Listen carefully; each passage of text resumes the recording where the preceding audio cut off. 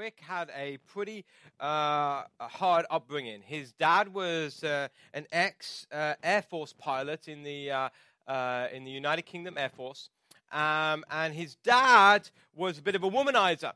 And so when his dad was 60 years old, he met a woman who was 30 years old, swept her off their feet, and they ended up getting married. And one of my best friends, Rick, was born. If you're a child of a 60-year-old dad when you are born, when you get to school, your dad is now 75 years old. And so it was pretty tough. And I remember my friend Rick, his dad became an alcoholic, and he suffered. Him and his wife, they split up. And then my friend Rick, as an 18-year-old, had to go and put his father into a nursing home. And I remember every Saturday I would see my friend Rick walk past our house as he was going to visit his father in this old people's home. One day, he brought his father to the church, and his father had a little bit too much to drink. And I remember after church one day, his father just started singing really loud, and you could just see Rick turn back and just the shame on his face. He had a really hard upbringing. But one thing about Rick was like a comedian, but he was also a hard man. I mean, he was one of the hard kids at school. And what I mean by hard is he was about 5'6" tall and about 5'6" wide, and it wasn't fat, it was like muscle. He looked like the dwarf from Lord of the Rings. I mean, he was just like this stocky, ready to get in a fight with anybody. And when Rick walked into the room, everybody was just like this, because they knew that somebody was in trouble. And he would come with this hard one. He had like this high top hairstyle. It was like he had this square head, and he just was like menacing and mean. And so when we were at school, this was Rick. And then we got out of school, and Rick decided that he was putting on a little bit too much weight. So he wanted to lose some weight. Now, Rick was just like his dad. He had a very addictive personality. And we had to make sure that Rick didn't go near any drink or anything like that, because it would really affect him. Well, Rick became fascinated with fitness, so much so that he decided he wanted to lose all his weight. And so every night he would go out running, and he would seriously, he looked like ridiculous. He would have this headband on. He would have a trash bag over him so he could sweat as much as he could. And he started, and he could do like a few hundred feet, and then he worked his way up. And within about 6 months, he was running about 3 miles. He lived in a high apartment building, and his apartment was on the 8th floor, and he could run up and down those stairs like really quick without dropping a sweat. And I remember one night we went around Rick's house and went into his apartment, and I was sitting there watching TV with a couple of my other friends, and I looked over, and on the bedside table there was this cream. I was like, what's this? And I looked at it, and it said stretch mark cream. And I'm like, what? What are you doing? You're like pregnant or something? And he was like, no. He goes, I've lost all my weight. And he did the most grossest thing, and he showed us. And it was just like nasty, because he'd lost all his weight, and his stomach was like a shriveled prune. And so he was rubbing all this stuff over him. And so we started making fun of him. We started laughing. Well, one day, Rick comes by. And, he calls me on the phone. He says, Alex, he goes, I'm at IKEA. I need you. And I'm like, sorry, Rick. I'm busy. I've got stuff. I'm at work. I can't do anything. So he called one of my other friends, and cut a long story short, I found out that Rick had called my friend to come and get a piece of furniture from IKEA. And so I said, well, couldn't you fit in your car? He was like, no. He says, I realized I've lost so much weight, I couldn't lift the piece of furniture. Which we all just started laughing, because this was hard man Rick. And now he couldn't even lift a piece of IKEA furniture. And so we all made fun of him. And after that, we probably shouldn't have made fun of him, because he was living a healthy lifestyle. He decided, I'm going to put my weight back on, and I'm going to go to the gym. So he put all the cardio aside, and he went back to the gym. And now he's 5'6", and he's 5'6" wide again. But he'd lost all his strength. And he reminded me like of Superman, who was once strong, and then when kryptonite comes, then he loses all his strength. Actually, a better story is a story of a guy in the Bible called Samson. God had given this man Samson incredible strength. God had given him incredible strength. And God had told him to use your strength for my glory. So Samson went round fighting these people called the Philistines who had started persecuting God's people.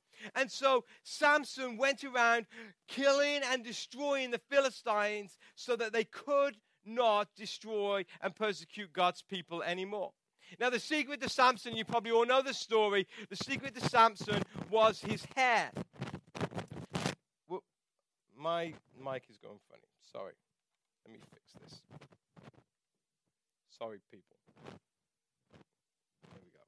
I won't buzz anymore. I try not to. So Samson went around fighting and everything, and the secret to Samson was his hair. And if his hair was long, Samson would have strength. And then if his hair was cut, he would lose his strength. And this is exactly what happened. You see, Samson compromised his integrity. He got to a place where he lost his strength.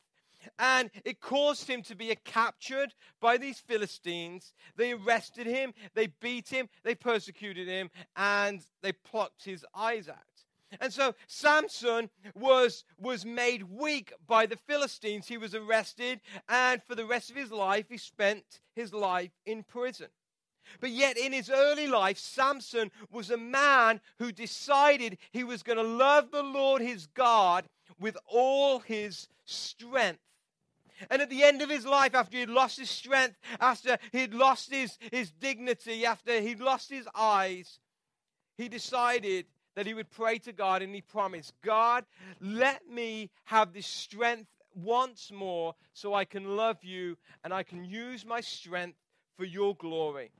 And God gave him his strength back. So one day Jesus is walking along the road. A religious man comes up to him. He says, Jesus, what is the greatest commandment? What do I need to do to gain eternal life? And we find in Mark chapter 12, verse 29, Jesus said this. He said, the greatest commandment is this, to love the Lord your God with all your heart, with all your soul, with all your mind, and with all your strength. Then he said, to love your neighbor as yourself. And so we've already dealt with what does it mean to love the Lord your God with all your heart. We've already dealt with what it means to love the Lord your God with all your soul, and then yet last week with all your mind. And today we're going to concentrate, what does it mean to love the Lord your God with all of your strength?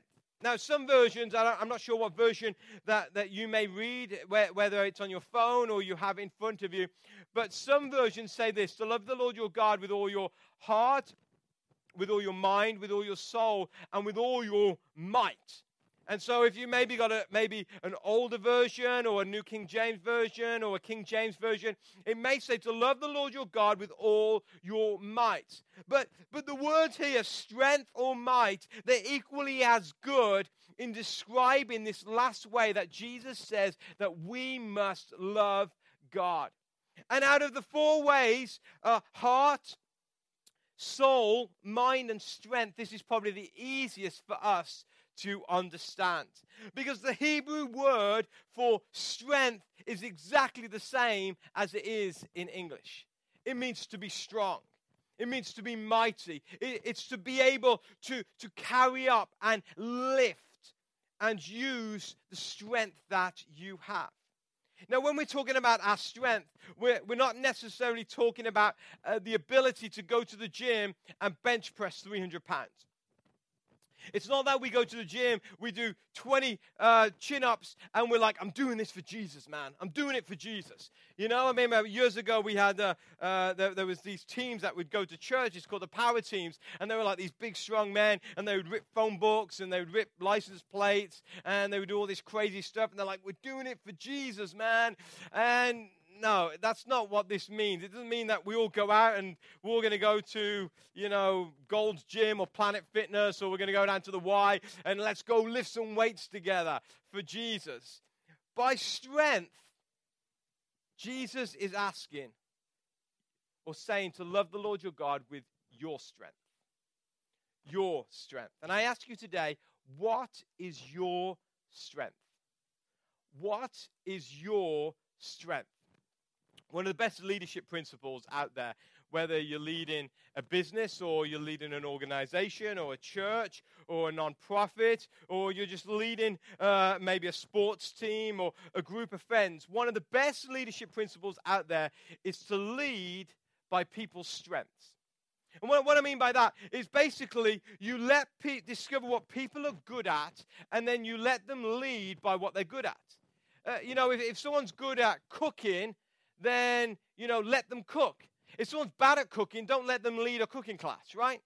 We want people who are good at cooking to lead a cooking class. And so whatever you're good at, basically the leadership principle is you should lead by that.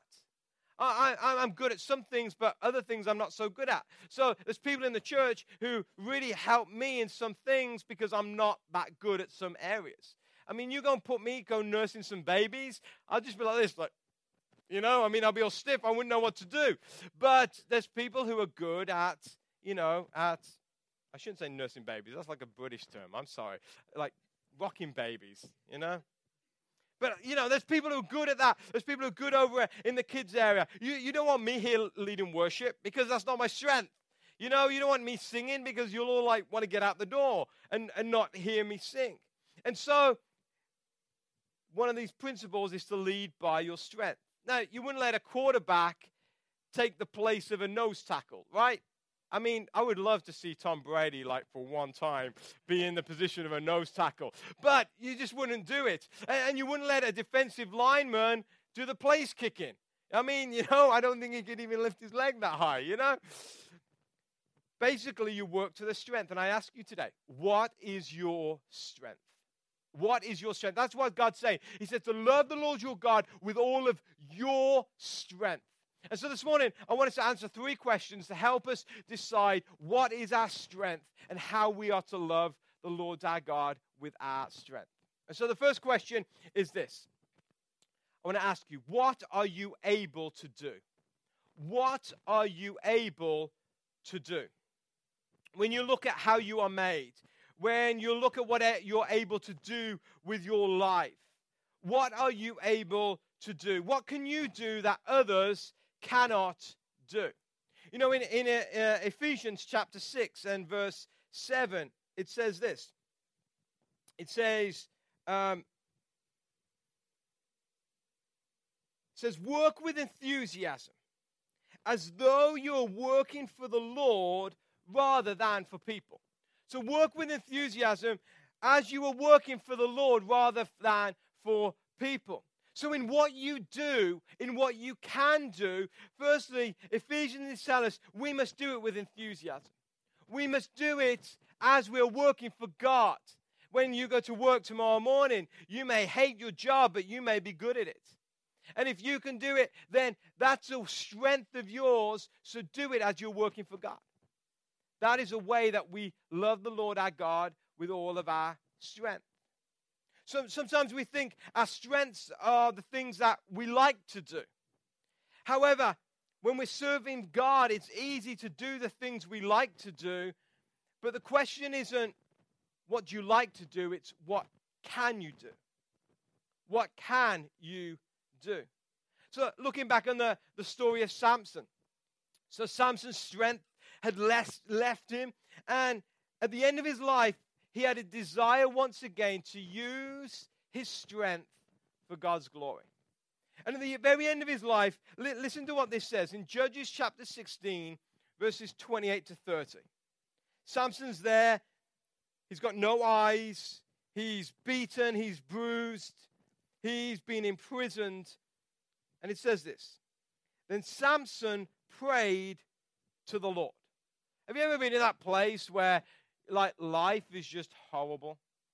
I mean, it's not physically, but emotionally, your eyes have just been plucked out. That you feel in a prison. Isn't it funny how it's in those times, suddenly we sit down and we start praying to the Lord?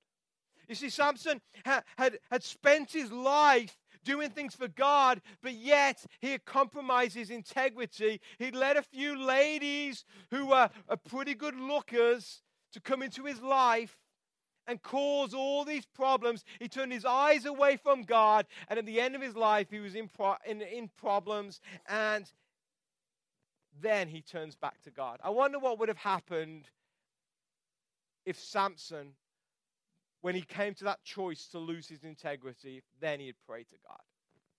But that's by the wayside. It says, then Samson prayed to the Lord. And this was his prayer. It said, Sovereign Lord, remember me again. And let me just say, if you are in a place where you have kind of gone your own way, doing your own thing, you've turned your back on God, the first prayer you should pray is this: God, remember me again. God, remember me again. God, forgive me. Let me return to you. And that's exactly what Samson did. He says, Sovereign Lord, remember me again. Oh God, please strengthen me one more time. With one blow, let me pay back the Philistines for the loss of my 2 eyes. Then Samson put his hands on the 2 center pillars that held up the temple. Then he pushed against them with both his hands, and he prayed, let me die with the Philistines.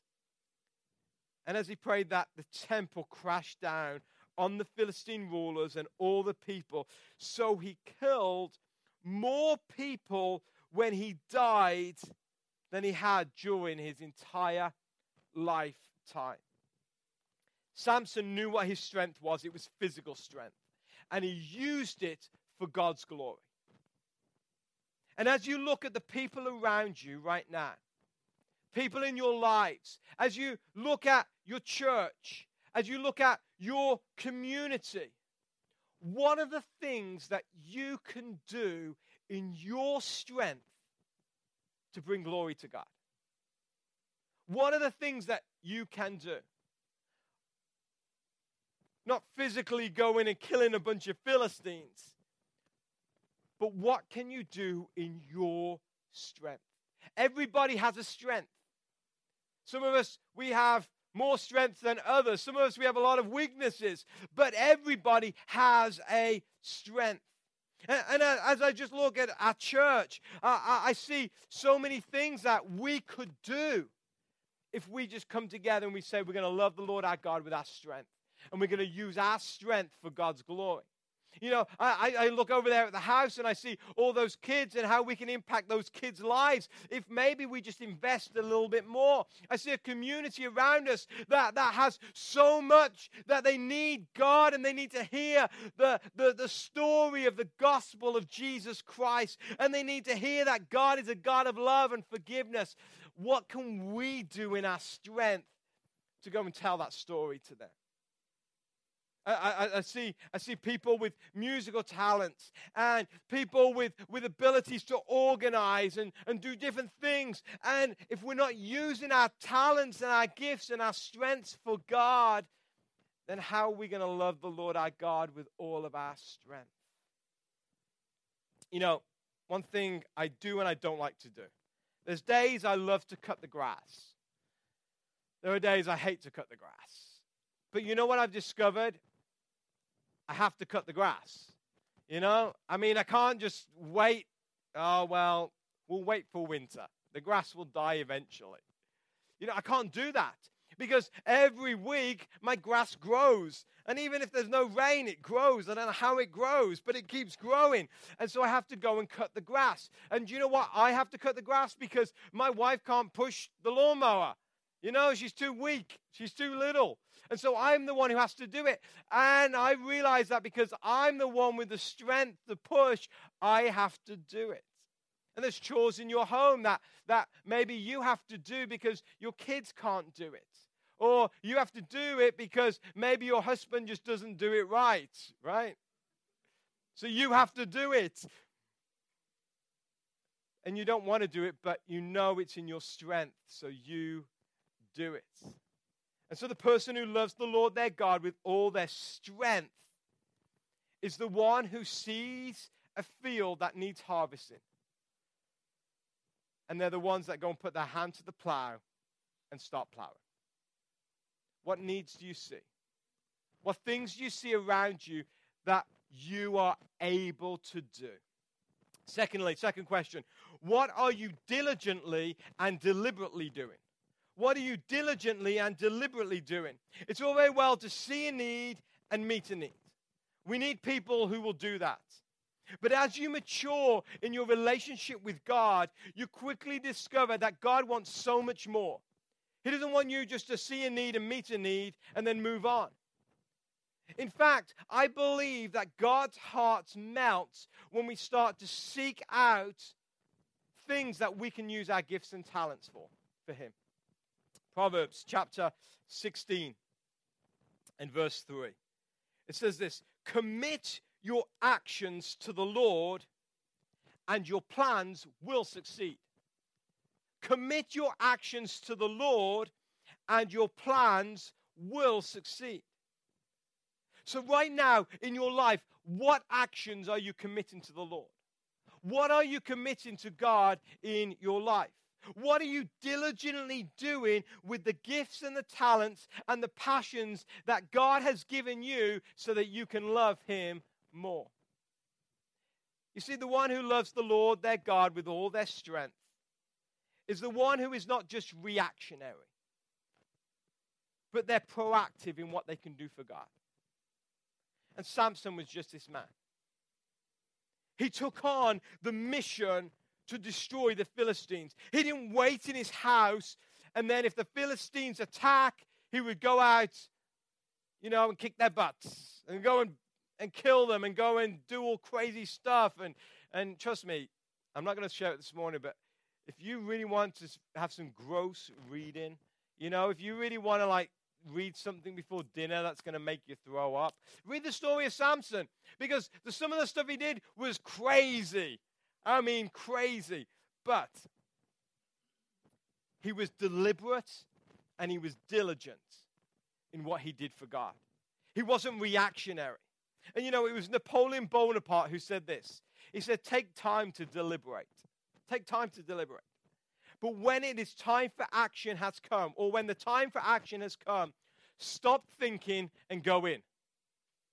And so we need to be diligent in what we do. We need to be deliberate and think about what we're going to do, but we need to be diligent. And right now in your strengths, with your gifts and the talents and the passions that God has given you, what are you doing to diligently and deliberately do for God?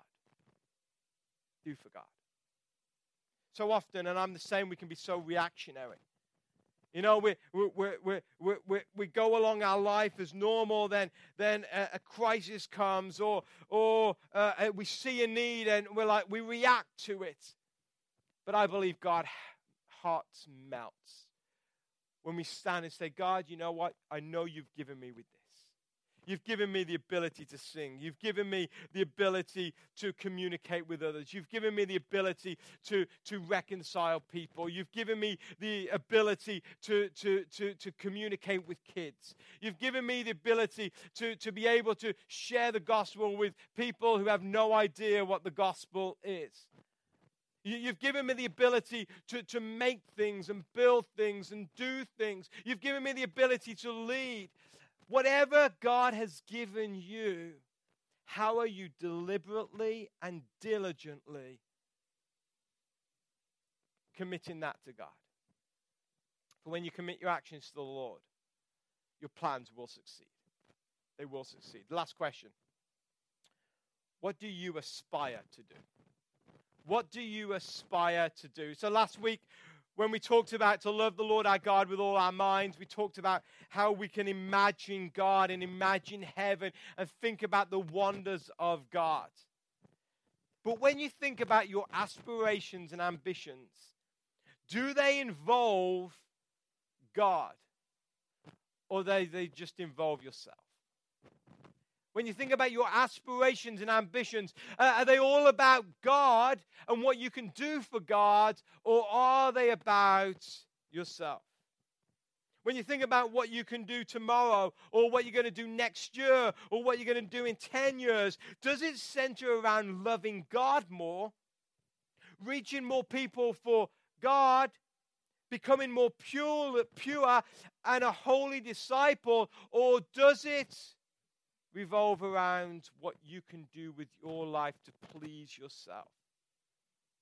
You see, if your ambitions are just self-ambitions, to get a better job, to climb the career ladder, to have 1 billion children, as I'm sure people in this church, this is your baby makers. So your ambitions to get a bigger house, to have enough to retire, then if that's just your ambitions, then those are ambitions distant from God. Those are not bad ambitions to have, but when those are just your ambitions, you become distant from God. But when your aspirations and ambitions in life involve loving God more, He becomes so very close. You know, I remember at one point I did not want to go into church ministry. I did not want to become a preacher or a pastor. I mean, come on. What a lame job. I mean, ridiculous. There's no money in it. There's, you don't get time. You don't get to go on multiple vacations. Your weekend's always taken up. I didn't want it. I saw my dad was a pastor, and I didn't want what my dad had. I wanted to go and make money. I wanted to be in finance. I wanted to go, and see the world.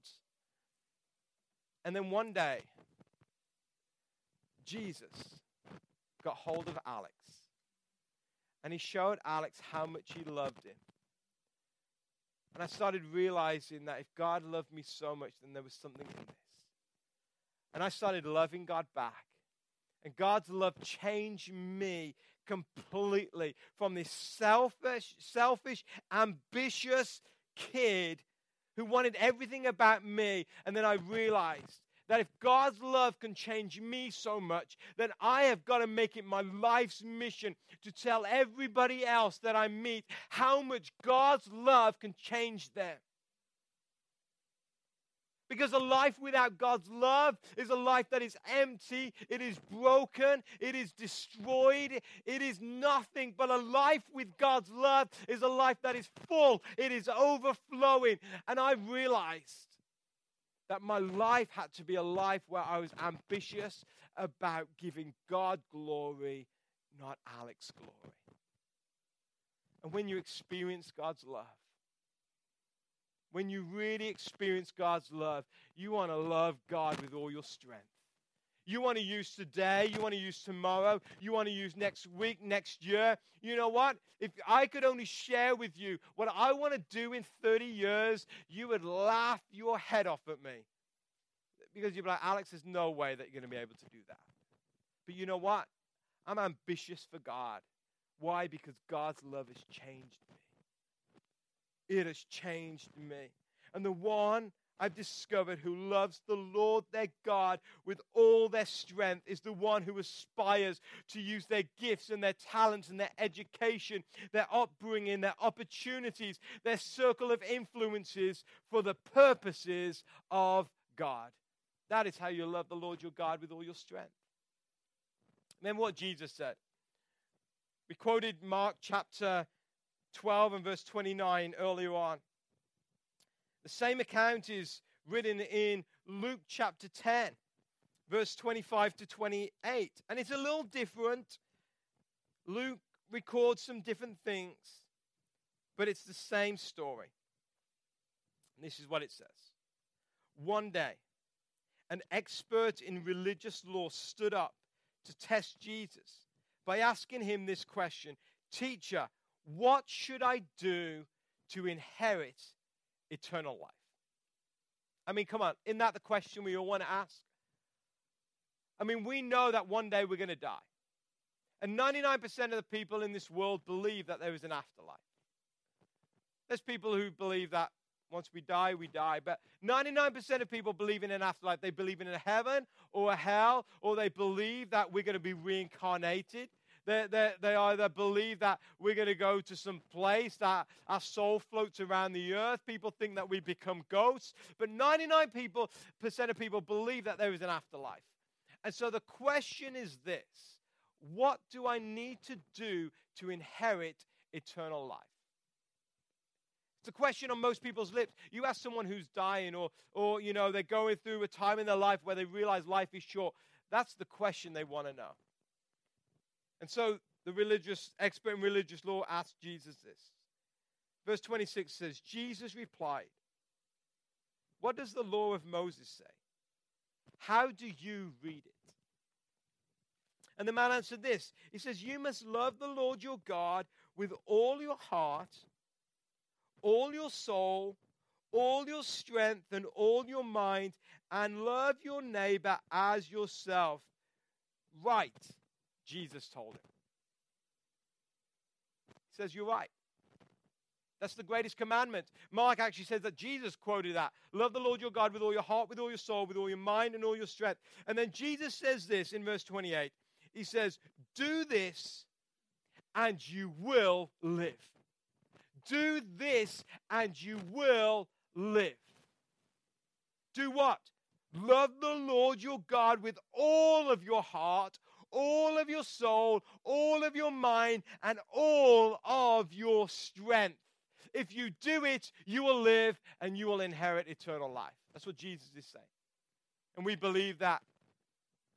If you are a believer of Jesus Christ, then when you die, the eternal life that you will inherit will be a life in heaven that will be more than what you could ever imagine. There'll be no more tears, no more hurt. There'll be no more pain. There'll be no more night. There'll be no more sun and moon, the Bible says. It says because the glory of God will radiate and bring light to everyone. It's a place where there's a city and God is there, and the roads are paved with gold. And there's a river that runs through this place in heaven. And by the side there is fruit, and there are no more seasons, and the fruit is always ripe. And it's a place where people will go, and they will start to understand the full glory of God. And Jesus says, how you get that is to love the Lord your God. To love the Lord your God means using what you can do, what you are able to do, being deliberate about what you actually do, and using your aspirations for God. It means that God has given us the abilities to serve Him. It means we have been given the opportunity to work for Him. It means that we need to be intentional about putting our hand to the plow and doing what needs to be done. So I ask you today, how are you going to love the Lord your God with all of your strength? What can you do for God? Let's bow our heads.